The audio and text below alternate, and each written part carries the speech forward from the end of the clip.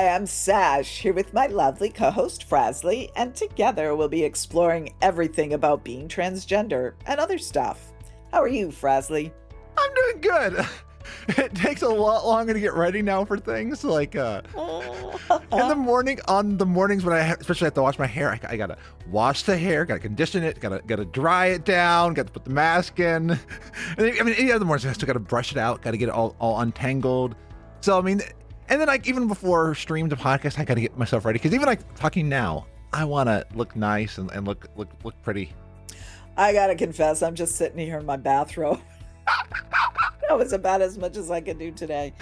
I'm not even wearing a binder. That's how bad I am. We just won't talk about me, but you do look lovely today. Oh, so thank you. I love the print. So very, very bright. Another bit of news that that we've talked about it, you and me on DMs, and I've talked to some different people on this. I finally decided I'm going to be she, they, that I'm going to be she, her, or they, them, because it felt right. The fact that I'm working, like I like trans femme appearance, and I feel like it was a thing to add, because I definitely like, again, looking pretty. I like sometimes when people refer to me in more feminine terms, like queen or just like girl or woman. I mean, it makes me feel good. I'm still non-binary, and that's I've tried to explain to some people, like, I can still be non-binary because I'm not male. I'm not a man. I had somebody that yesterday who kept saying, "You're a good man," and I wanted to be like to them, I'm not a good man. But yeah, so that's definitely been exciting. But I think even more exciting than that, because I don't think we've recorded a show since I had my appointment at our trans clinic. I am on HRT. Yay! Oh, awesome. It feels so good. Like it does. It just feels good. You know, for me it's injections, but it feels so good that first dose. You're like, yeah. Well, for me it was for you. Oh yeah. Sorry. For me, it is getting rid of all the testosterone. I mean, because I've been reading up on it, and there's a lot of like different ways to do it. I've got a doctor who's giving me the proper dosage for me that I had labs done and all that. So I'm doing it safely, and it's from our OSU trans clinic. So I figured I would go with somebody that I was hearing they've learned from a reputable source too. So they're trying not to give us like bad information, because I've heard some doctors can be awful. So it's a low dose of estrogen, and then also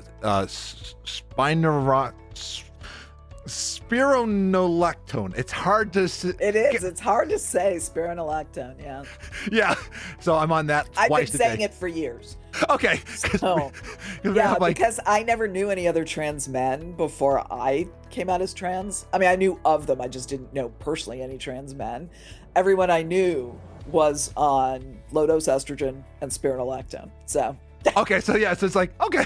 And I was listening to the podcast about both the feminizing process, but also the masculizing process, and it was interesting to hear the differences. I mean, and like how I gotta say, it's amazing what we can do. Like I'm always gonna look like a queen. You know, I mean, it's like no matter how masculine I become, there's just something about my face. People are always gonna know that, even if I was like I think people are more gonna think that I'm like a drag queen or like trans the other direction, you know, trans female, but I'm just in male drag today, because that's what I look like. I look like somebody who's trying to be female rather than somebody who's trying to be male, I think. Yeah, in your mind, it's how you see yourself, and I've been reading up on the idea of passing, and I've been and stuff like that, and how for each person it's hard to know if you pass. I mean, like I kept getting called sir even when I was at the pharmacy. I found out that I should have updated my CVS to put female there, and I did also email CVS to say, hey, I'm not trying to get the person in trouble. I just want to say, is there a way to not refer to me as sir when I'm picking up my prescriptions? Thank you. Yeah. It was like twice. I was like, he's trying to be polite. And I get that, but it was just. I get it too. It's like I can go up, tell somebody my name is Alexander, and they'll be like, ma'am, and I'll be like, yeah. I had somebody on Twitter call me ma'am, and it was like, okay, for me that was validating. That's awesome for you. Yeah. Yeah, and for you want to be sir. I'm not getting as much crap on the phone as I used to, which is good. That is good. But of course, that's all. It's all recruiters and stuff, and that's all people who have only spoken to me on the phone. I've only been out of the house twice since March, and then only in the car or walking to and from. Yeah. So I don't know how I come off to people. I have no idea. Oh, I did go in our phone store once because it's T-Mobile and they give you things. So I was picking up whatever it was they were giving out. Ooh. Yeah. And T-Mobile gives away a lot of stuff. I mean, they do. T-Mobile Tuesdays are wonderful. I haven't been paying much attention to them recently because I just haven't felt like leaving the house. But in general, they're really awesome. I bought Chris a couple of face masks that were essentially free. Ooh. Because they gave you like X amount of money to spend at the Major League Baseball store. So I did, and I got these 2 face masks for free that they would normally have sold for like $20 each. So nice. Yeah, so that was nice. And every once in a while, T-Mobile themselves will give out something cool. I think this last time it was a face mask that I went and picked up, and that was like in September, October. But I haven't been out of the house since, and so I have no idea what people see when they look at me. But I never felt that my face was particularly feminine in the first place. I mean, like, my chin is pretty femmy, but the rest of my face is pretty androgynous. So I always thought that if people saw me now, I probably look more like somebody who's trans femme but male drag than transmasculine. It's hard to describe what exactly I'm talking about. But yeah. I'm essentially Nathan Lane from the Birdcage. That's me. Okay, hey, I love Nathan Lane. I will say, like, I can definitely hear it in your voice, the pitch down, and because I remember talking with you. I think my voice is deeper than yours now. Yeah, it really is. Like, because I remember am I right that I talked to you before you started taking tea? Yeah. So I know the difference, and I can hear that where like it does not raise my voice, and I've decided if I ever wanted to vocal pitch changes, it's one of those I'm still new to all this, so I'm not saying that I'm not going to do any of this stuff because there's an app for that. Oh, yeah, it's called, I think, Vocal Pitch Analyzer, and I want to look at that. Yeah. And what it does is it makes you read some tremendously fruity literature. And I say that with all love, but it's fruity as hell. It's a couple of English guys talking to each other, basically. And you're not encouraged to read it in a British accent or anything. Yeah. But basically the idea is that you read these passages that aren't, because of the way they're worded, they're a little difficult to read. It's not like your normal conversation. Yeah. It's really making you think about it, and then it basically analyzes how male or female you sound. Ooh, I will have to look at that because yeah, that is one thing that, like, I know as I become more trans femme, the voice can give it away, but I also don't want to I don't want to believe in the myth that because one thing that I'm finding out is there's even a lot of like cis women who have deep voices, and it's one reason why I have an issue with cyberpunk. I've got a lot of issues with cyberpunk, but I'm going to say it here, is they tie your gender to your voice, and that is absolutely garbage BS. What do you mean? If you have a low voice, they automatically make you male. If you have a high voice, you're automatically female in cyberpunk. Cyberpunk in what context? I'm just confused. I don't know what you're talking about. The game by CD Projekt Red that just came out. Oh. Cyberpunk 2077. Sorry, for me, Sorry. Yeah, okay, I have heard of it. of it.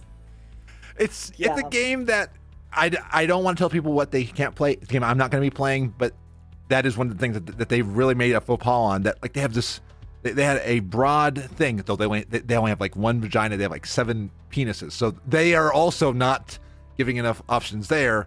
But they tied. Vaginas are all different. Yeah, and they were like one vagina, and it's like, what? Yeah, at first I thought you meant per character, and I was like, well, I mean, most people only have one, but 7 penises does sound like an interesting way to. That would be. I mean, that would make orgies interesting. Yeah, men already think they have 7 penises. You know what I'm trying to say? So. But yes. So yeah. There's a lot of interesting things to think about, and it is nice to know that identity is is what you feel for you. Because like I said, I really love the pretty cute stuff, but not all women love pretty cute stuff, and it's why, just because I like the pretty cute stuff doesn't mean that makes me woman. It's because I feel woman, and that's why I'm moving in that direction. I mean, because as I was just telling somebody, that 46-year-old in me who wanted to be a pilot, to fly up to heaven to talk with God about why I'm not a woman, is rejoicing, and like, I'll say she is like all happy right now. She's like, yes, somebody heard me. It took me 30 years. 30 plus minus 4 to 6. It took me over 20 years to. Yeah, 25, 26 years, something like that. Yeah, no, I often wonder how different my life would have been if I could have, even if I couldn't have physically transitioned, because they just didn't have the technology to do it when I was like in my teens, like, hormone blockers or whatever. Yeah. But even if I could have been listened to, and I mean, when I talk to my mom sometimes about it, it's like, I don't blame her. She did shut me down, but I don't blame her. She didn't know any better. I mean, maybe if I had every day yelled and insisted and cried and stuff like that, but even then, there are kids, and I might well have been one of them, who they just would have kept saying no, no, no. And I often tell people that I learned very young not to want things that I didn't think I could have, and which messed me up for years. Yeah. But when I say that, I mean it. Because I was also very young. It's as early as I can remember I was saying this. And so that would be like, say, three and a half. And it's like, I learned very young not to want things I didn't think I could have, because that was a perfect example. It wasn't the only thing in my life that I wanted that I couldn't have, but that was the big one. Yeah. And I was like, well, it can never be, to the point where I just shoved it down and denied it. I still think, and I want to open up on this. I think some of the awful, I don't want to call them anti-LGBT ideas, but they definitely were not humanizing ideas, but were repression, and I own those. I absolutely own those. Like I'm an advocate now for it, but I own how being an asshole and some of the things I've said to people when I was younger, and I own that. Yeah, I mean, ditto. We were mentioning before we started recording how on your show last week, it'll be much more than last week by the time I put this up, but how I was saying that I actually, told a gay friend of mine that, I loved them as a friend, but that I could not accept their lifestyle. And holy shit. Well, that was crap. I mean, I was trying to be a good person, et cetera, but that was terrible of me. I'm surprised that person didn't stop speaking to me. That's why last week on my show, when you told me that I was so accepting to you, that made me cry, because I was like, I'm glad that I was accepting to you when you needed me to be accepting to you, and I'm glad that I accepted you without any clarification or anything, because at the time that's how I felt. I said, I love you, Sash. Yeah, there were no qualifications there, and I mean, it wasn't different from how I expected. I don't think I would have told you as early on as I did if I hadn't felt that you would have a good reaction. I'm like, well, Frasley will find out the same way everybody else does in that case. Yeah. Whereas instead I did tell you separately. I don't remember exactly when I did, but as I say, I was, but I mean, I thought there would be some reservation, but there was none. That truly was like, I had moved my headspace into that area where, like, I was like, I'm not going to judge somebody at all. I'm going to accept them and I'm going to accept you for who you are, and because it's who you are. And that's why I'm just glad to know that I had come so far from who I was as that asshole teenager. I mean, that's probably over exaggerating, but still, I feel like an asshole as a teenager for what I thought.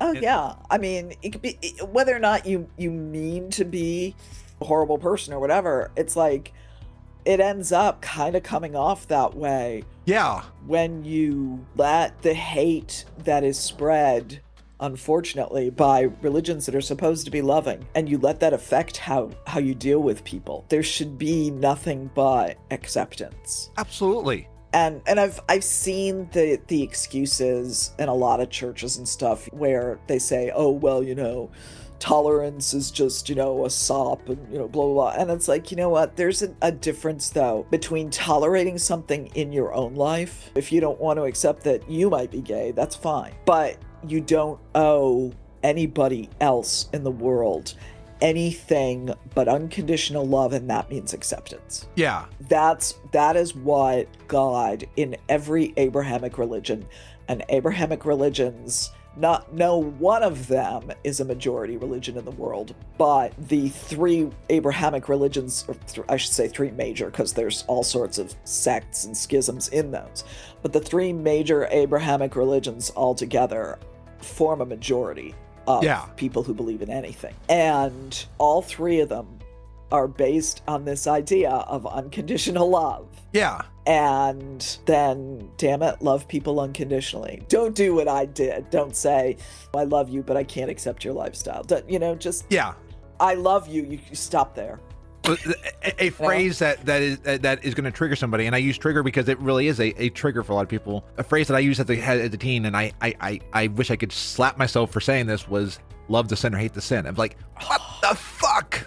What the fuck?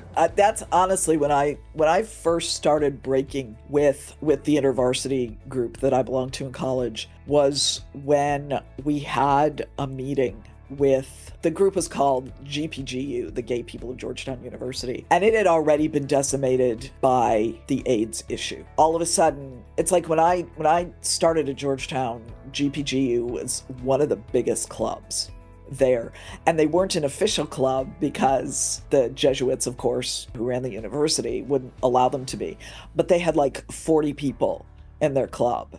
And I think only InterVarsity might have been bigger. I'm not sure. But anyway, they were just one of the biggest special interest groups there. And when we sat down to have this meeting with them, it had just been decimated. I'd taken a year and a half off and come back, and there were like maybe 5 people who would admit to being gay at Georgetown anymore.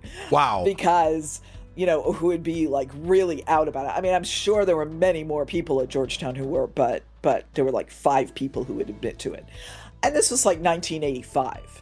I mean, so you can see why. I remember there was this whole love the sinner, hate the sin thing, and all sorts of, and the gay people just kept pointing out, they had done their homework. They just kept pointing out, nowhere does it actually say in the Bible. Jesus didn't address this. The Old Testament can only be said to address it if you translate it wrong.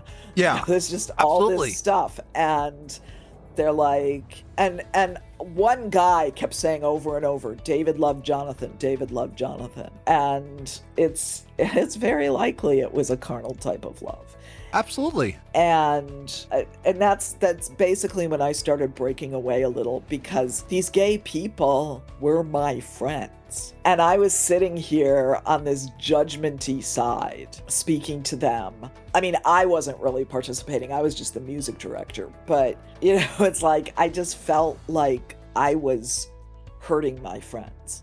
Yeah. And we used to be at churches or in like youth groups, and we would leave a church once it started becoming affirming. We would leave that church, and like I remember I left a youth group because they had the audacity to even mention homosexuality being not a sin. And I say that because that back in my youth, that was where my mindset was. And again, I'm so sorry. I'm so fucking sorry that that's how I believed. I mean, I wish I could change who I was, and I'm gonna own. I'm not gonna hide who I was. But I want people to know that's not who I am now.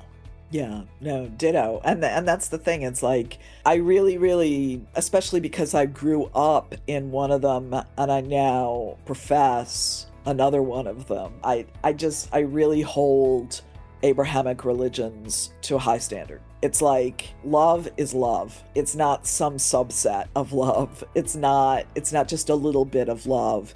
It's not love if it doesn't offend your own personal ways of living. It's not any of that. It's just love.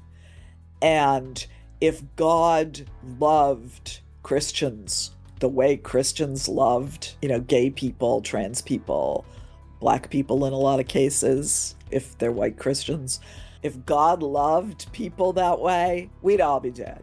Yeah, absolutely. And I mean, you don't have to believe in God either, but I'm just saying, if you do believe in God, you can't put a qualification on love, because God doesn't. Yeah, one of the ones that again, I'm not a seminary scholar. I mean, at one point I wanted to be a youth minister, but like I've not gone to seminary. But one of the ones that I always went back to was the verse in John where they want to stone the adulterous woman, and Christ is like, okay, which of you have never sinned? And I mean, I'm paraphrasing what he said, and like nobody, and they'd all walk away. Yeah, and she's like, then and God says, I don't condemn you. The part that I still take issue with is the part where he says, sin no more. It's like, but maybe her sin was... I think that was tongue-in-cheek. Okay, good. Yeah. Good, because I think that was just tongue-in-cheek. It was like, go and sin no more, I guess. Now, I mean, but if she had broken a consent in her marriage, consent is a big thing, and I can see there he's like, next time, work consent. I mean, yeah. Again, this is me as someone who's not in the seminary, so if someone's listening, like, they know all the different scholarly references, I don't know that. I'm just going off of what my knowledge is as this being... I actually spent so much time studying the Bible when I was younger, and like reading like scholarly concordances and stuff. Yeah. My parents both studied quite a lot of theology. My dad was actually in a seminary for 6 years. So. Oh, nice. Yeah. So anyway, so I actually do know a lot about it. And one thing that I will say is that particular part of the Gospel of John is often left out because a lot of people think it's a later edition.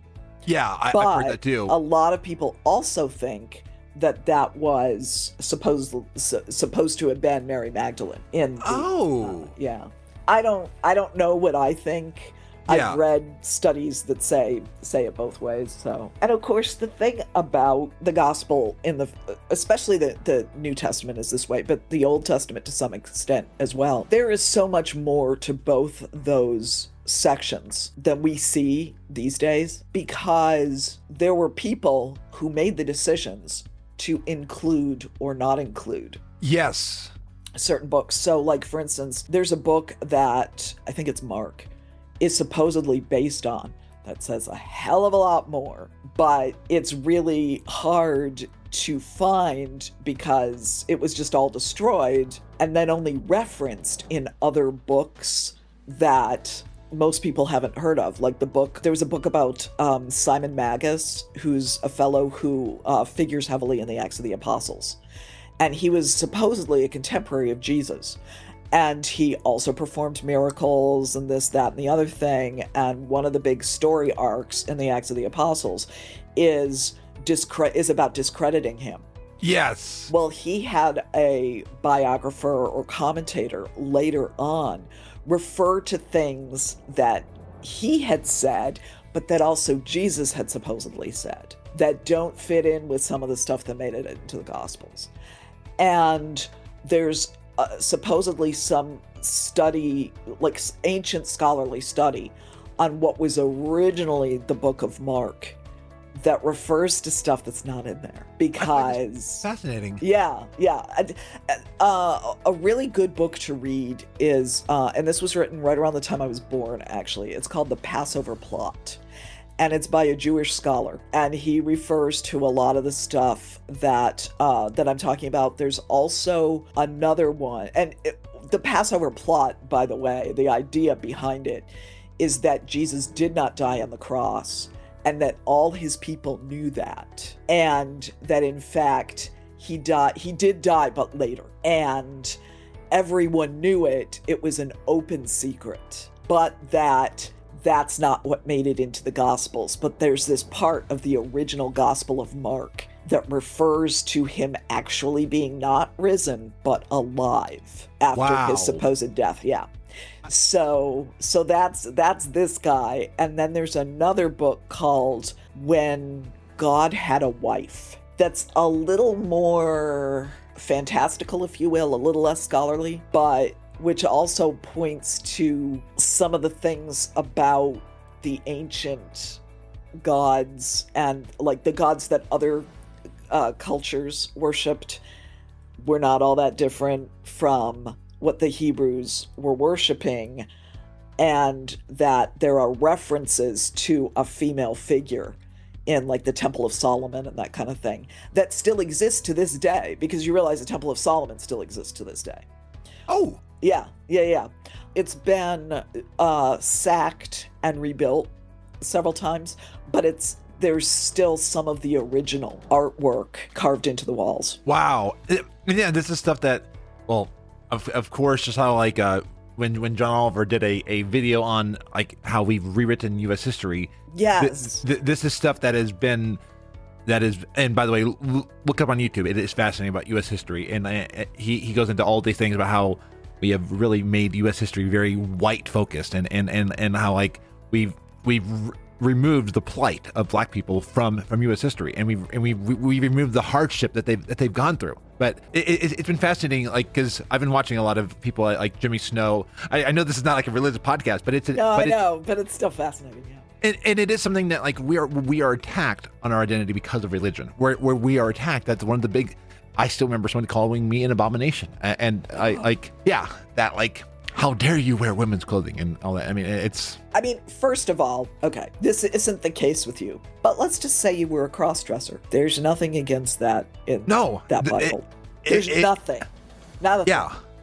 Now, there is a thing about how you don't want to wear polyester. Oh, but I like polyester. Oh shit. You're mixing there's two kinds of types of cloth that you're not supposed to mix. I forget exactly what they are, but we wear mixed cloth all the time. Yes, mixed fibers. Oh my god. So yeah, there you go, sinner. But there's nothing about men wearing women's clothes, but that's not what you are anyway. You're not a cross-dresser. No. There's nothing wrong with being a cross-dresser. I feel like there have been past podcasts where maybe that might have been suggested. There is nothing bad about being a cross-dresser or a drag queen or anything like that. But so if you were, whatever, but you're not, so screw that person. But yeah, it's weird how to be seen and all that. People want to like tell us every way that we're wrong and all that, and that's why I talked with somebody yesterday. I won't, again, go into details on them, but they kept opening up the door, being like, hey, anything else in your life you want to talk about? I'm like, no, I'm not going to tell you. I'm just like... Not going to go there. See, I would have, because I can't shut up. With this person, I did not have the bandwidth, because I realized while talking with them, how much they had gaslit me on so many things, and how much... I was just like, I have shut you out of my life. You came back into my life for a second, but I really... Now, bye. I don't have... Yeah, and I'm like, I gave you time, but this was a bad idea, because they're like, hey, can we talk again soon? I'm like, not going to say anything. Not going to say anything. Just be like, never. I missed that message. Yeah. How about the 12th of, Yeah, exactly. I think I'm free then. Yes. Ugh, yeah. Speaking of John Oliver and the whole changing history and whitewashing it and stuff, I was actually reading a book by a guy, and I forget who, because I'm terrible with names. But by this guy who was very, very respected in activist circles. He's no longer living, but he didn't die all that long ago. I think he died maybe in 2016 or something. And the book that I was reading was about various parts of Black history that had been whitewashed. And I can't verify this because I've never heard it anywhere else or read it anywhere else. But he was saying that Eli Whitney did not actually invent the cotton gin, that he actually stole it from some Black people who were actually picking the cotton, and how they had actually created a smaller, less elaborate version of it. And that was how they were processing cotton so that they could efficiently get as much as possible. And I mean, the way he put it and everything sounded perfectly reasonable and logical. Yeah. Why the hell would Eli Whitney, who frankly had no background in it makes more sense to think that he saw it somewhere and then was like, oh, I could manufacture that on a bigger scale. Yeah. And of course, let's not give any credit to Black people because they're not people. According to Eli Whitney. According to him, yeah. According to white people at the time. Yeah, and it makes sense because they, at the time, would not have had the political power to go ahead with this, whereas Eli Whitney did. So Eli Whitney used something that he had. And it would have been nice if he had credited Black people. It would have. It really would have. Yeah. Yeah. And I mean, this was in a whole section of such and such has been stolen from black people. And most of the rest of it I had heard of before. So I have no reason to think that the guy was making this up. Yeah. But it was fascinating how much had just been changed and lied about and stolen that we just take for granted that the history we're taught is correct, and it's not.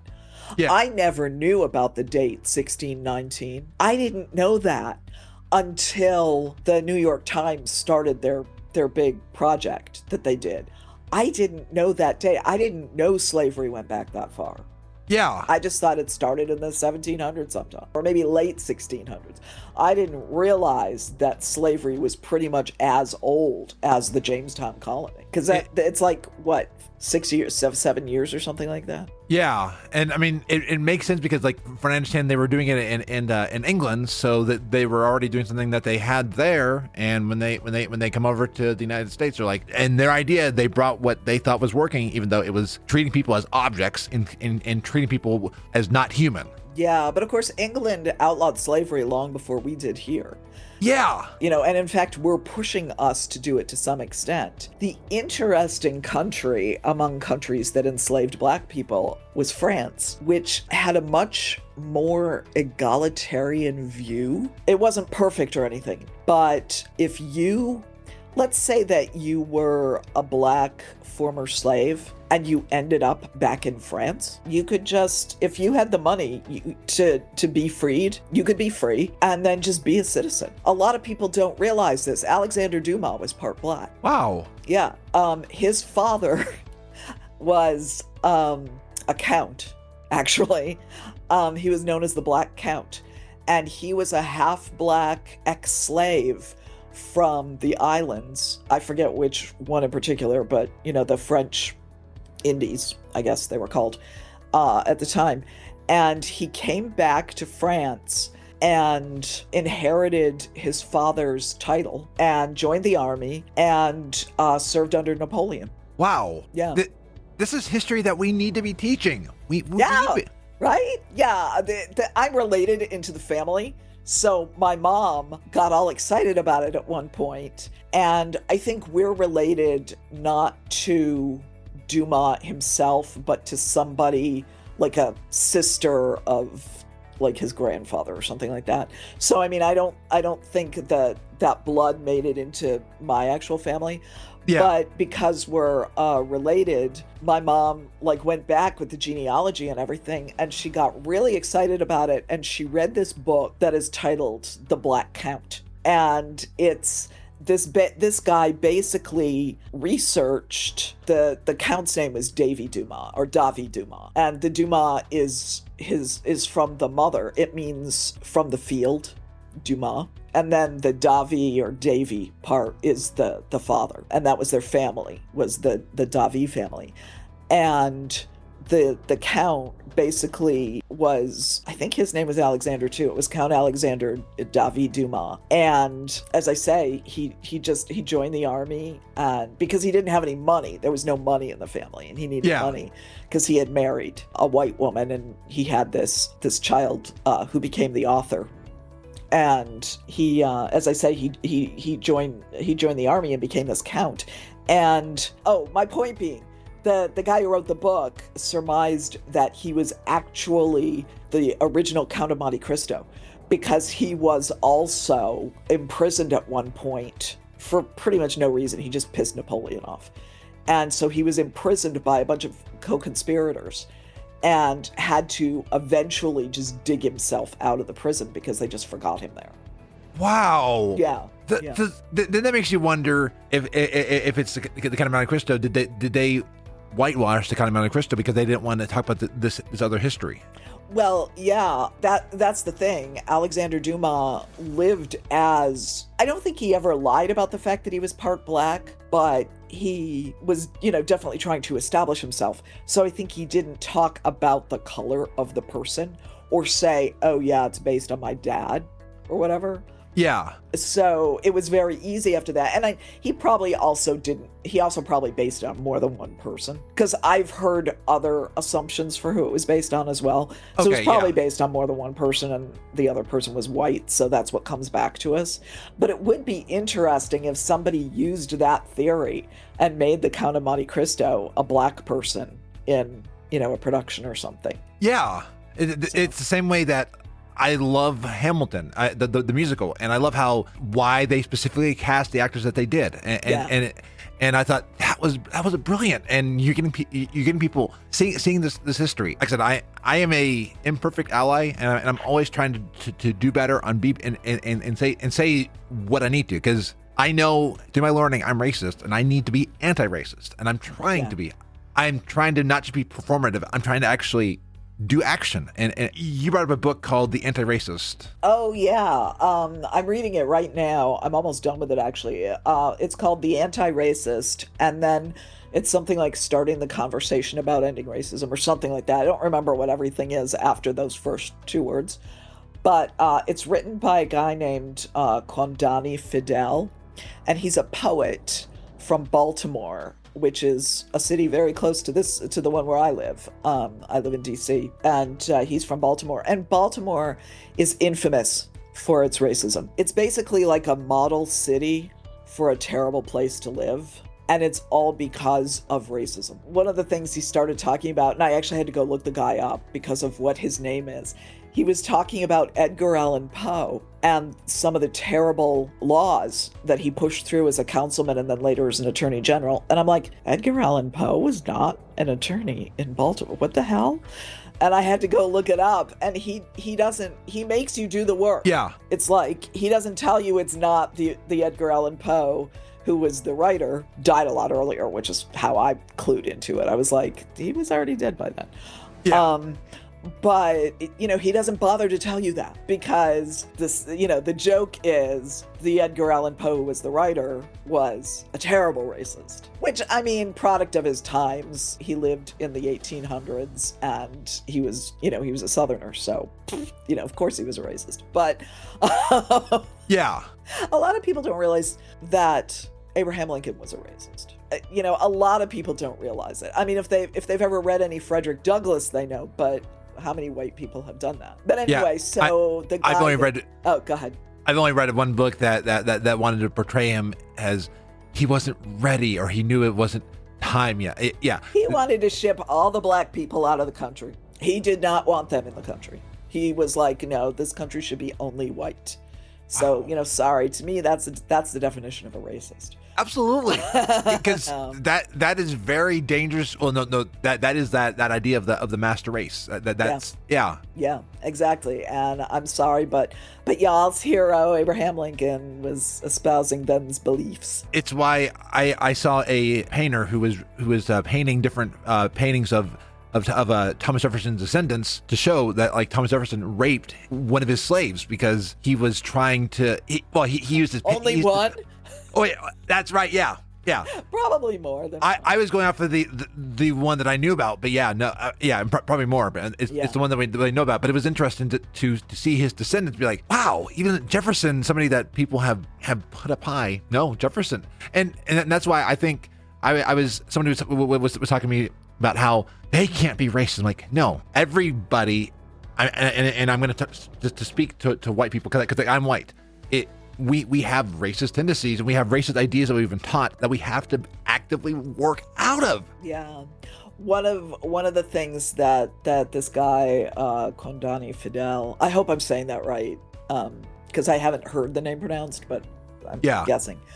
But anyway, that he says, he talks about his own racism, where he had written this poem called Baltimore Bullet Train, and it's about violence, essentially. And in the poem, he talks about how even blacks hate blacks, essentially. And he said that later he came to realize how wrong he was and how racist he himself was being, because he believed all the things he was hearing, like in the news and by commentators and stuff like that, talking about black on black violence and stuff like that. And that's the thing. If somebody were to ask me, I don't believe in black on black violence. It's white on black violence. Absolutely. It's like, even if a black man murders another black man, that's white on black violence, because it is systemic racism, particularly in Baltimore, where the number of black people killed, in 2019, I believe there were 220 killings. I think that was specifically of black people, just in that year. And it's like, wow. Come on. And then, of course, back to one of my pet subjects is a lot of times when you look at who's being murdered in urban areas, it's, well, of course, young black men, but also black trans girls. Yes. Some of whom are identified as young black men. I was hearing about that. I was reading the book Transformed, because it was about being trans and being a Christian. Right. And then they mentioned that how so many get misgendered in their death. Well, I mean, and a famous example of that is Brandon Teena, who is always referred to, or always was referred to by his mother as Tina and her daughter. She would not. Wow. And insisted that, in fact, Brandon was never interested in being anything but a girl. I'm not trying to change the subject, but you bring up an interesting segue into one. And I think both subjects are very important to be talking about. But Elliot Page, I think, is a very important one. Oh, yeah. And the reason I bring this one up is I keep seeing Elliot Page referred to in a misgendered way or in the former name. And people keep asking, like, how can you refer to Elliot Page's former works? Well, his works, and I say he because his former works are already updated on so many places. And like Netflix went through, you just refer to Elliot Page of Juno and all that. And it's that, when I saw that, at first I was like, Elliot Page, who is that? And I looked up at Elliot Page of Juno, fuck yes, and Inception and like all this, and one of my favorite games, Beyond Two Souls. I say favorite because I like interactive movie games, and it was a fun game where you're playing the character. I forget what the character's name, but then there's a ghost that is following them, and kind of a spirit ghost, and you get to be like the spirit and like affect things. Like at one point you're at like a birthday party, and the spirit can have to be good, or it can scare all of the birthday party goers, and Elliot's character will react to how the spirit is moved and all that. But yeah, what was your thought when you saw the news about Elliot? Well, at first I was like, who? Yeah. But then I had watched a couple of episodes of Umbrella Academy. I don't really like it. It wasn't my thing. So, but when I realized that was the violinist and, basically the kid who, is supposed to be untalented or whatever, I was like, oh, that actor. Okay. Oh, great. Okay. I kind of wondered if something was going on. Yeah. Just watching, I was like, that's a very non-binary looking female. Was kind of my reaction. So now, of course, Elliot is very femmy in Inception because they're playing a woman, or he's playing a woman, I should say, because I think it's he, not they, is playing a woman. And so it took me a while to realize, oh, yes, all of this is the same person. Because in Umbrella Academy, there's more of a makeupless look. That's more, a lot less feminine looking, I guess I would say. And even though, again, it's supposed to be, quote unquote, a woman. I made the mistake in a group we were talking about Elliot, and I projecting my own feelings toward my fast self onto Elliot, and someone said, hey, no, you shouldn't. I was like, you're right. I should not be projecting how I feel about my former self onto how Elliot's feeling, because I don't know how Elliot's feeling. I don't know what... Yeah, you don't know.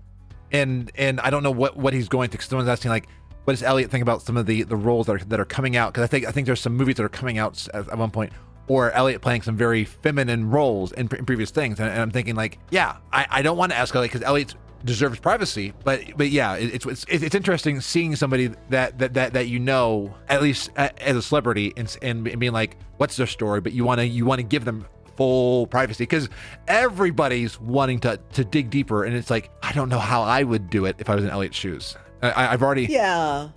I mean, I know that if anybody were to ask me questions, even if they felt intrusive, I would probably answer them. I mean, maybe not 50,000 times, but I'm not that famous. So I mean, some people don't mind answering, but I think the thing is that when somebody says, hey, I've transitioned, or I am transitioning, I am now this, You should just, and you do. I mean, but it's like sometimes you have some questions. It's like, well, how do you feel about XYZ? And it's like, you really can't ask, you can't assume. I know how I would feel in Elliot's place, I think. Yeah. But I can't assume that Elliot feels that way. And lucky Elliot is coming out a lot earlier in his life, too. Yeah. So. And like I'm pretty open on like if people have questions, I always say it's respect, but I'll enter my own journey and all that. But yeah, it is very important to not assume what someone else is feeling. And I made the mistake of assuming a few things because I was excited. I was excited for Elliot, and I was like, and someone said, no, we need to step back. I was like, absolutely, give Elliot, because how scary is that? I don't know how long they've been planning. He's been planning this, but how scary is it for this? Because all of a sudden you're going to be attacked left and right for so many things, and already on Twitter people were starting to. I saw some of the attacks. Oh my god. Yeah, and it's like, I think I told one of them that they deserve to burn in hell. I was very angry. You are a lot more outspoken. They were attacking Elliot on a religious basis. Oh, fuck no. And so my response was, you deserve to burn in hell. Yeah. I mean, because first of all, as a follower of an Abrahamic religion, I've been given that power to say that somebody deserves to burn in hell. But yeah. Sorry, it says so in the book. But second of all, it's just like to attack somebody like that on the basis of a religion that they probably don't even belong to. It's like, you know what? Screw you. Yeah. You can't say that. And I'm going to guess which book is from, and from what I was always taught in that book, you're supposed to love and all that. And even a part of that book said, if you have a problem with somebody else, make sure they're in your same faith and in your same church before you go with two witnesses to talk with them. And I think people forget that in that book, you talk to somebody about their sin, in quotes, only if they're a member of your specific church. Oh, God. I'm sorry. I remember when somebody actually did that to me. Oh.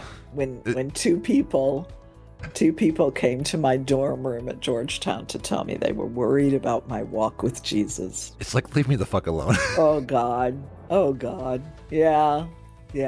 That was after the thing that I was talking about, where I got really upset about how the gay club was basically treated. And yeah. I had a real crisis of faith, and I did not feel that coming to me to tell me that they were worried about my walk with Jesus was the way to handle it. I really don't. And that's why, like, even when I've I'm amazed at the ones who have, like, not in a non-religious way, but the ones who have come to me and been so against me on who I am, and they're so angry. It's like, I'm not telling you to be anything that I am. I'm just sharing who I am. Yeah, I'm just telling you who I am. I'm asking you to respect that and accept it. If you can't, walk away. And you don't need to worry about me spreading the gospel of trans. Yeah, because there isn't one. I like how on my show you were like, there is no gay agenda, because that's right. There's no gay, or no, you said there's no transgender, but yeah. Either of them, there's no agenda. It's exactly my agenda, my gay agenda. Okay, it goes like this: wake up, eat breakfast, brush teeth. Yeah, I mean that's my gay agenda. Okay. Yeah. Oh yes. And I renew it and enact it every day, darling. And my ace agenda is the same thing. Wake up. Now it's like now part of it has my trans agenda. Take my HRT in the morning, and then brush the hair. Yeah, brush the hair. I also gotta have some food. That's one thing that I did not realize is how hungry and thirsty you get HRT. I know we've like jumped topics, but they're all intermixed in some way. I mean, they're all. Yes. I think today was really about respect and not assuming things, but understanding perspectives, understanding other people and what they're going through. Because I was telling somebody, I felt so uncomfortable in June being called a racist, not like me specifically, but by being white. It made me sit down for a second. I was like, why am I uncomfortable? And I sat and I was like, I see exactly the areas where I would say before this year, I was not a great ally, and I'm still imperfect. And I'm working on being better. I think there's always work to do. Yeah. There's always going to be work to do. I actually wanted to bring up something kind of controversial that I'd like to talk to other people about, or like talk about with other people. That's what I'm trying to say. In the future, maybe get different perspectives on it. And it's something that people who are not trans but who want to be supportive have said to me on different occasions. It can be really difficult for the parents and family of a trans person, particularly somebody who made the decision to transition post childhood, post adolescence. It can be really difficult for the parent to let go of certain things, that especially stuff that happened in the past. So the specific thing that was said to me recently was by a friend of mine who's the father of a young trans woman. And she's, I think, in her 20s, maybe mid-20s. And he said to me, listen, I had 20 plus years of my son. What am I supposed to do now? Just say those memories that I have aren't real. And I know the trans answer to that. Okay. Yeah. So I'm going to explore more the non-trans side of this first. But I don't want trans people to think that I'm trying to say, oh, trans people are wrong for insisting on it. I'm just trying to say that because I already know that answer, being trans myself, I just want to look at the other side of that. And I'm not trying to play devil's advocate because I think that's a false idea. All I'm trying to say is there is another side of this, because it can be heartbreaking for a parent to look back at this child that they had and they raised and they loved this child, they thought, for what that person, that child was. Or I guess what I should say is they loved the person they thought their child was. Yeah. And the child either perhaps was not expressing, for whatever reason, clearly a desire to be something besides what the parent thought they were.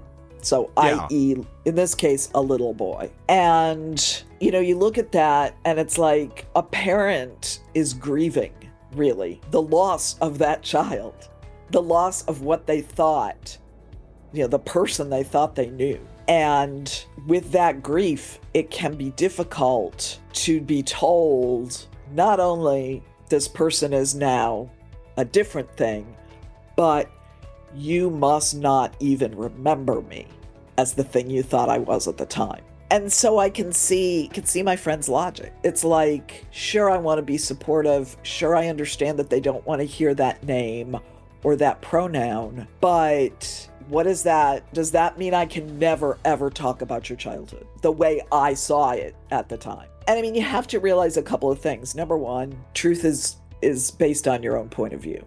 So back then, like, there are things I remember about my childhood that my mother would say to me, that didn't happen, but it did.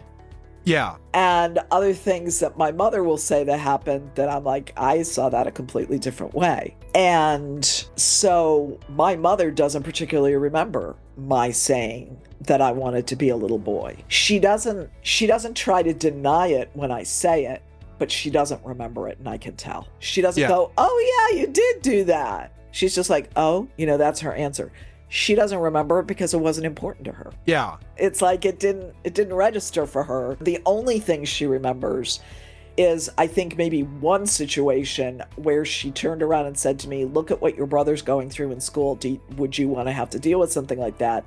And I said, oh God, no, and shut up. But I would have been like right on the brink of adolescence at that point anyway. And when the boobs appeared, I just despaired. It was like, well, I'll never be a boy now. And to add to that, I realized that, like, one of the side effects of HRT is I'm not going to have my member pop up. And I'm like, I remember as a teen, I always hated that because I hated that because it meant I was more of a man than I wanted to be. I mean, it won't be popping up. Yeah, but no, I'm I'm resonating with what you're saying because Yeah. I remember. Oh, God. When I remember sitting down, it was in September, October, and we were with my some people in my family, and my mom's crying as I'm announcing all this stuff. I mean, it had been said ahead of time, but when I'm coming and I have thought about that Yeah. I see myself as one way, but she sees a loss of somebody, and like recently my family has been calling me Jay, which is sort of dead, is dead naming me because of what my other name was. But I've also, with them, I get it. I mean, it's not what I would prefer. Frasley is what I would prefer, but my empathy side sees it. I've thrown a wrench in their lives. And maybe where I would say is, I still question it again, if as a kid, if I was man or if I was just, or not. I mean, because that's why when I was looking at Elliot earlier and was wrongly projecting my life onto them, I was trying to reconcile some of my issues, and I realized Elliot has to reconcile whatever is in his life, that it's not my place. And I think this is a good thing to think about on it. I mean, like, how can we, family especially, blood family, if they've been with you the whole time, if they've not been in your life, then they need to fucking get on the page. Right. If they've been in your life, been around. Yeah. If they've been in your life and they've given you so much love, how do you work with it? And I think you and I want to explore it without unduly offending anybody, because this is a very tough subject. It's tough it's really for tough. me. Yeah. And the thing is that now I'm lucky. While my mom was not happy about this, she did accept it, and she does her best. She's worse with pronouns than she is with my name. Okay. But she does try, and she realizes she's got other younger people in her family. My nibbling is trans. I don't check on them constantly, so I don't know exactly how they're identifying right now, but it was some form of non-binary the last I checked. And then I have 2 trans children. I have a non-binary child and a binary transmasculine child. And of course, I kind of went through the same thing. I mean, that there was shock and grief when my child said, I'm actually a guy. And I went through shock and grief, even though I was actually not that surprised. Yeah. Because all the signs were there for me to see. And I'm also lucky in the sense that my child said, for stuff that happened back when I identified as female, because I did identify as female, just go ahead. It's fine to use the old name. It's fine to use the old pronouns. And I kind of, about half the time, I do. And then, like, half the time, I'll refer to, like, even stuff that happened in babyhood. I'll just sometimes use the correct name and pronoun, because it's just, it's become easier for me to remember. But I was able to ease into it. Whereas I think my friend's child is just very, almost hostile on the subject. Very, don't you dare call me X, don't you dare use that pronoun. No, you can't talk about my childhood if you can't refer to me the way I want to be referred to. And I'm just like, wow, I don't even know what to say. Except that I wanted to talk about it more, I think. Yeah. Because I can see it both from his child's point of view. I really can. You don't want to be, particularly early on, and particularly, and this is another hot topic that I'm not going to get into right now, but particularly if you want to pass as your correct identity, but you don't, I can see how it could be really painful to also be misgendered by your near and dear relatives on top of it, even if they're only talking about stuff that happened in the past. I get that. I shudder sometimes when my mother gets it wrong. I'll flinch or shudder. Not trying not to be obvious about it, but just, she actually, right after I'd come out, we ran into some older cousins of mine, like later that day, or later that week, I guess it was, a couple of days later. And my mom didn't know what to do. And I didn't help. My mom was like, Janice, you remember my daughter? And I'm like, we just went through this, I get that, though. There's moments. I get it, too. It's like Janice wouldn't have known me as her son, Alexander. She would have been like, are you on drugs? Because because Janice only ever met me as at work. I get compliments on my long hair, and I'm like, yeah, I'm glad my hair. I'm like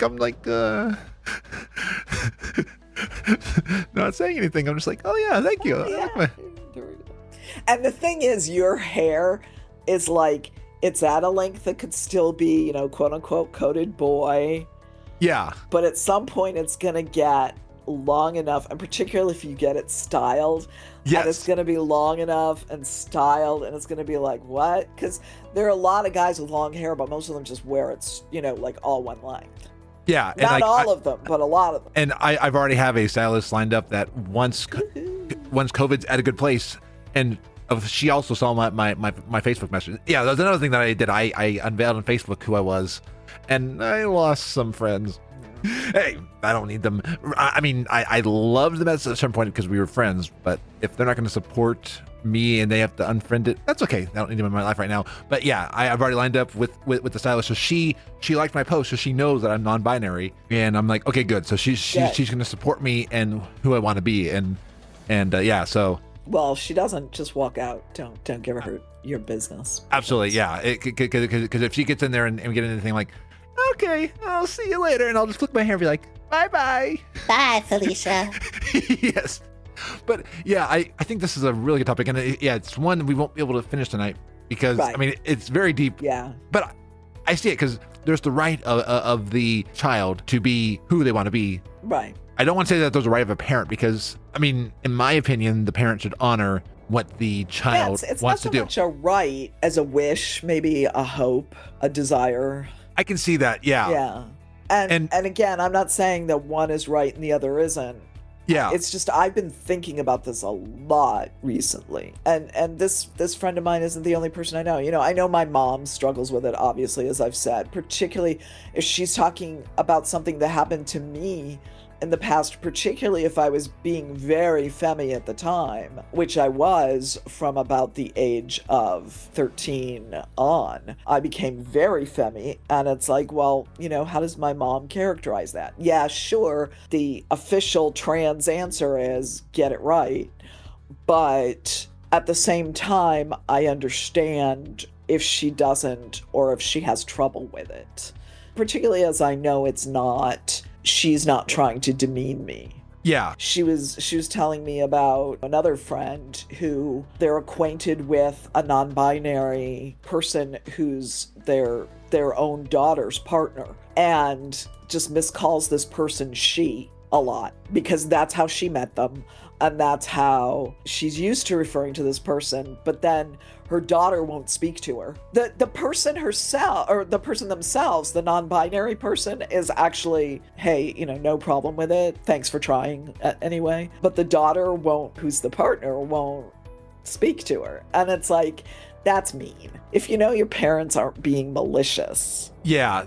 You could at least be nice to your... Well, but then that gets me into an issue that's personal to me. Is there's somebody in my family that being told, hey, can you try to reconcile with them? Like, I'm sorry, I love them, but every time I've tried, it is... Well, isn't this the same person who called you an abomination, sweetheart? Yes. So I mean, see, I think they maybe need to apologize before. That's what reconciliation is. Reconciliation isn't the person who was called a nasty word, saying, I'm sorry, let's be friends. It's the other person who called you that nasty word. I was just more going for like, I don't want to force the daughter in this situation. If she doesn't want to talk with her parents, I don't want to force her there. Oh, yeah. No, of course. I'm not saying that she should talk to her mom just because she's her mom. I'm just saying that when the mom is making an effort but just screwing up, it's like, okay, maybe particularly since your partner isn't the one who's mad at her, just give her a little more benefit of the doubt. But that's a personal situation that I happen to be involved in myself. In a lot of cases, you could say, well, if she's making a mistake so consistently, it's because she doesn't want to get it right, and blah, blah, blah, it's all subconscious, and you could say that. I mean, there are a lot of people who just won't get pronouns right, who won't, and you can't just say, oh, they're old, or oh, whatever. Yeah. I cut my mom slack because I'm very close to my mom. If I weren't close to my mom, it would be a good reason to not speak to her. So I mean, if my family is listening to this, I cut them a lot of slack because of it, because I the one that I am in a constant relationship with, I cut them slack for that very reason. Whereas that's why I let them call me a combination of my dead name and all that, because I would. It's one that I'm not saying other people should do. This is in my own situation. But if somebody else who was not related to me in that way did that, I would insist more on being like, no, call me Frasley and call me she, they. I'm giving you two sets of pronouns, and at some point I can revoke one of those sets of pronouns too. I mean, so see, but I'm giving you two sets of pronouns because I go by those two sets of pronouns. But yeah. Here's the thing, though. We sweet, non-binary, but kind of mostly on one side people like you and me. Like, you know, like I'm non-binary / transmasc, you're non-binary / transfemme. Yeah. And it's like, okay, we're being nice and saying you can use they or the binary pronoun. But I think that's part of the problem. Yeah, that is true. We see it as being nice, but they see it as being like, first of all, which is it?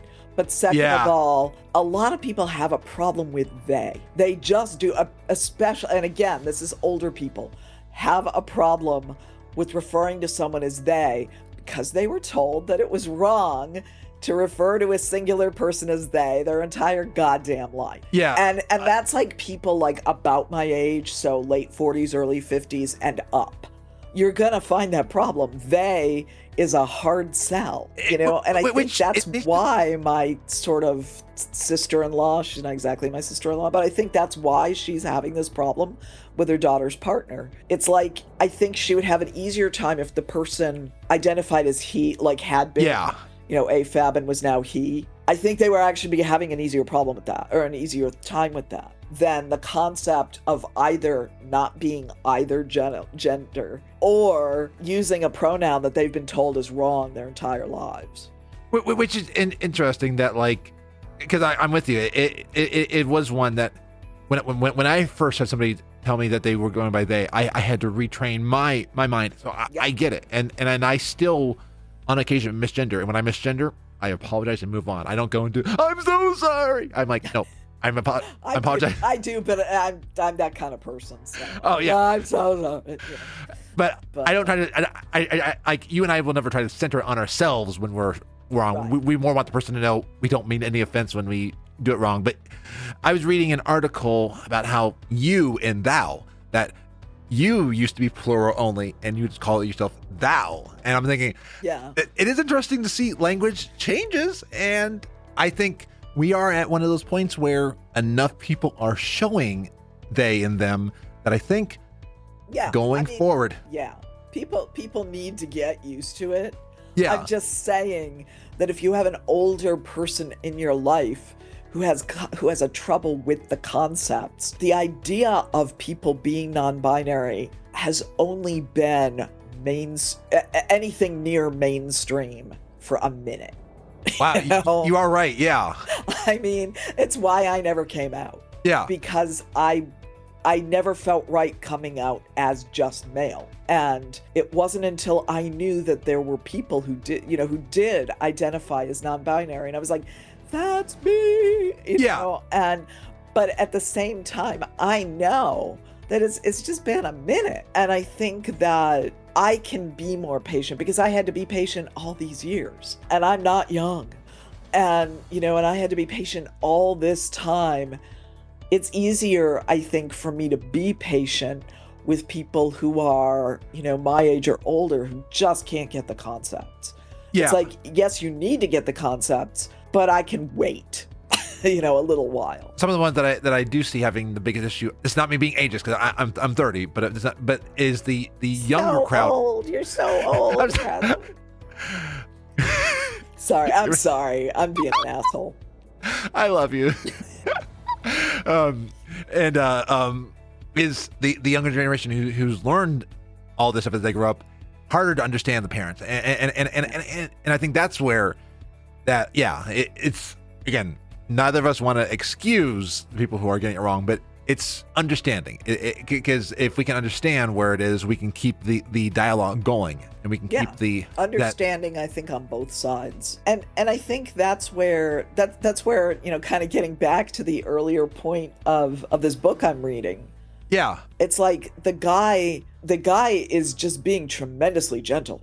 He's like, I was racist against my own race, so I get why white people are like this, and he's just, explaining. It's so beautiful, the book. It's just explaining in this way that I don't think you could possibly get offended or frightened or anything else reading, and where you can say, oh yeah, that is racist. Well, you are in the right mindset. You can get offended if you don't. Well, anybody can get offended at anything. Yeah, but if you're like, I see this, and that's why I don't get offended at Black Lives Matter, because Black Lives Matter, and when like I was talking to somebody who got so offended that I'm like, no, their lives are being in so much jeopardy and they've been for a long time. We need to change and all that. But yeah, and I think tying back into the they them, it's the ones who want to change and want to get better. That and when I say this, I don't want to draw hate to anybody, but somebody when I announced I was they them, like, how many of them are there in you? And I was like, one, me.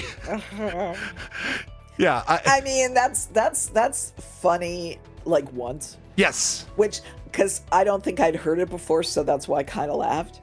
But it's like, that would be funny, like, once. And then after that, it's like I identify as an attack helicopter. Yeah. Kind of funny. Like, oh, why don't you come up with an original joke? There's a Facebook group actually called Why Don't You Identify as an Original Joke? Oh! About these kind of funny once things. Yes. So, yeah. And that's where I was trying to be kind to this person, because I bet they probably thought that they were being funny, I think. And I was like, okay. Which why I was like, one, there's me. Yeah. Just love people. Just do. And everybody, yeah, just love one another. I mean, and again, respect. I even say one thing is in accepting, you don't need to understand it all. I'm still learning about who I am. You don't need to understand it all, but work to understand. I ask, maybe like research. There's Google for a reason, and let me tell you, there's so many sites. This whole time I'm on HRT, I'm trying not to ask people about because that's invading their privacy. I'm not asking, but I'm reading up on people that have shared their experiences, because I realized last night while I was streaming and talking about HRT, I am very open about who I am, and especially online, I'm very open on who I am. But I'm realizing not everybody's the same openness, and some people are doing all this stuff, and they're just so they don't have a platform, or they don't want to be, and that's why, to anybody who wants to be an ally, and I think it's every ally needs to remember, be careful the questions you ask people too, depending on the person. Because I don't want to invade someone's privacy by asking questions, because if they wish to divulge what they're going through, absolutely. But if not, they are also probably tired. And I mean, I have to say, this is who I am, but it would have been easier to never have come out. No, that is wrong. It would have been, because I would have hated myself. I felt so much better since I come out. But going with society, at least society-wise, it would have been easier. That's why it's a bad word. It's not the concept I'm trying to say, but yeah, there is. It would have been easier to not be anything but what people originally thought you were. And if I could be what they wanted me to be, that would be easy. But I can't. If I could have been that woman, I would have. And I did try for so many years, but I just got more and more and more miserable to be sitting there and having the same not healthy thoughts for years and years. Now, I do have to say, today I cried because I saw a video. And if you go and look at, I think his Twitter is stance_grounded, but I could be wrong. But a Muslim friend of mine posted this video, and it was the whitest video that I have seen in quite some time. But I retweeted it, Frasley, so maybe you can find it. I basically retweeted it with the hashtag "I'm not crying, you're crying." But it's just the sweetest video. And so I did shed some tears today. And that's good. but they were good tears. They were good tears. And they weren't tears of despair or or why am I this? Why am I a monster? Was my theme song for 54 years. Wow. Why am I a monster? Why am I a terrible person? Why did God make me? Oh, I resonate with that. I there's a song that I used to listen to. Like, I feel like a monster on the inside, and I used to think that it meant that like I'm full of sin and all that. But no, I realized it's because I feel like a monster because I'm not living who I'm supposed to be. You're not living your life. Yeah. Yeah. And and the body knows there's something wrong. I know we're jumping from topic to topic, but I read this book not all that long ago called something like The Body Knows the Score, or something like that. I forget what it is. Anybody who's in psychology will know what book Body Keeps the Score, I think is what it is. And it's about how trauma creates illness. And it is why I thought I would stop being ill, but I think I had just gone too long. I had gone, again, for 50 years, being somebody I wasn't, and I think that my body will probably never recover. It's just too old. But you know what? But it's not a tragedy. I don't regret. I was thinking about it. It's like, I don't regret a single thing. I don't look back at my life and go, I mean, sometimes I go, what could it have been like if? But I don't in general do that, because I wouldn't be as good a person as I am, or whatever. Yeah. I am the person I am, and those 50 plus years are what made me that person. So I can't regret it. I can't be angry about it. I wish I could be healthy, but it would take a lot. It would take constant physical therapy, I think, to a point where I'm just not willing to put in the work, I guess. And even then, it's not 100%. But it's just, that's the thing. Your body will eventually rebel if you try to be something you're not. Yeah. And it took 50 years for my body to break down to the point where I could no longer walk. But I did get there. And I just want to encourage everyone for that reason. If you're not trans, don't be trans. If you're not whatever, don't try to be that thing. But if you suspect that there's something that you're not admitting, even to yourself, find that thing out. because I just, I feel like I'm sort of a warning signal to everybody out there. This is what can happen to you if you deny yourself, if you deny your inner truth. And I really think if I had discovered it, 10 or 20 years ago, that I'd probably be in a lot better shape now. But I'm also glad I figured it out when I did, because it was really escalating. So... Yeah, that you stop anything going forward, but right. Yeah. Exactly, yeah, because it was that year that I collapsed at work, and I had already come out, but not at work. But I had already come out socially and, to all my friends and family and everything. And it was that year that I basically collapsed at work. And since then, like I said, I don't know if I'll ever get any better than I am, but I'm not regretting it. It's like, I'm just so happy that I figured it out. Yeah, and I want to thank you for sharing your truth. Like, this podcast has been helpful hearing you, and I want to thank you for sharing all of who you are on this show, because I hope somebody out there is hearing your story. I mean, because I love you so much, Sash, and I want other people to. I also know that you finally love yourself. That makes sense. Because. And like, I finally love myself, and that's good, because I love you. Anyway, great show, and thank you for listening to Translucidity.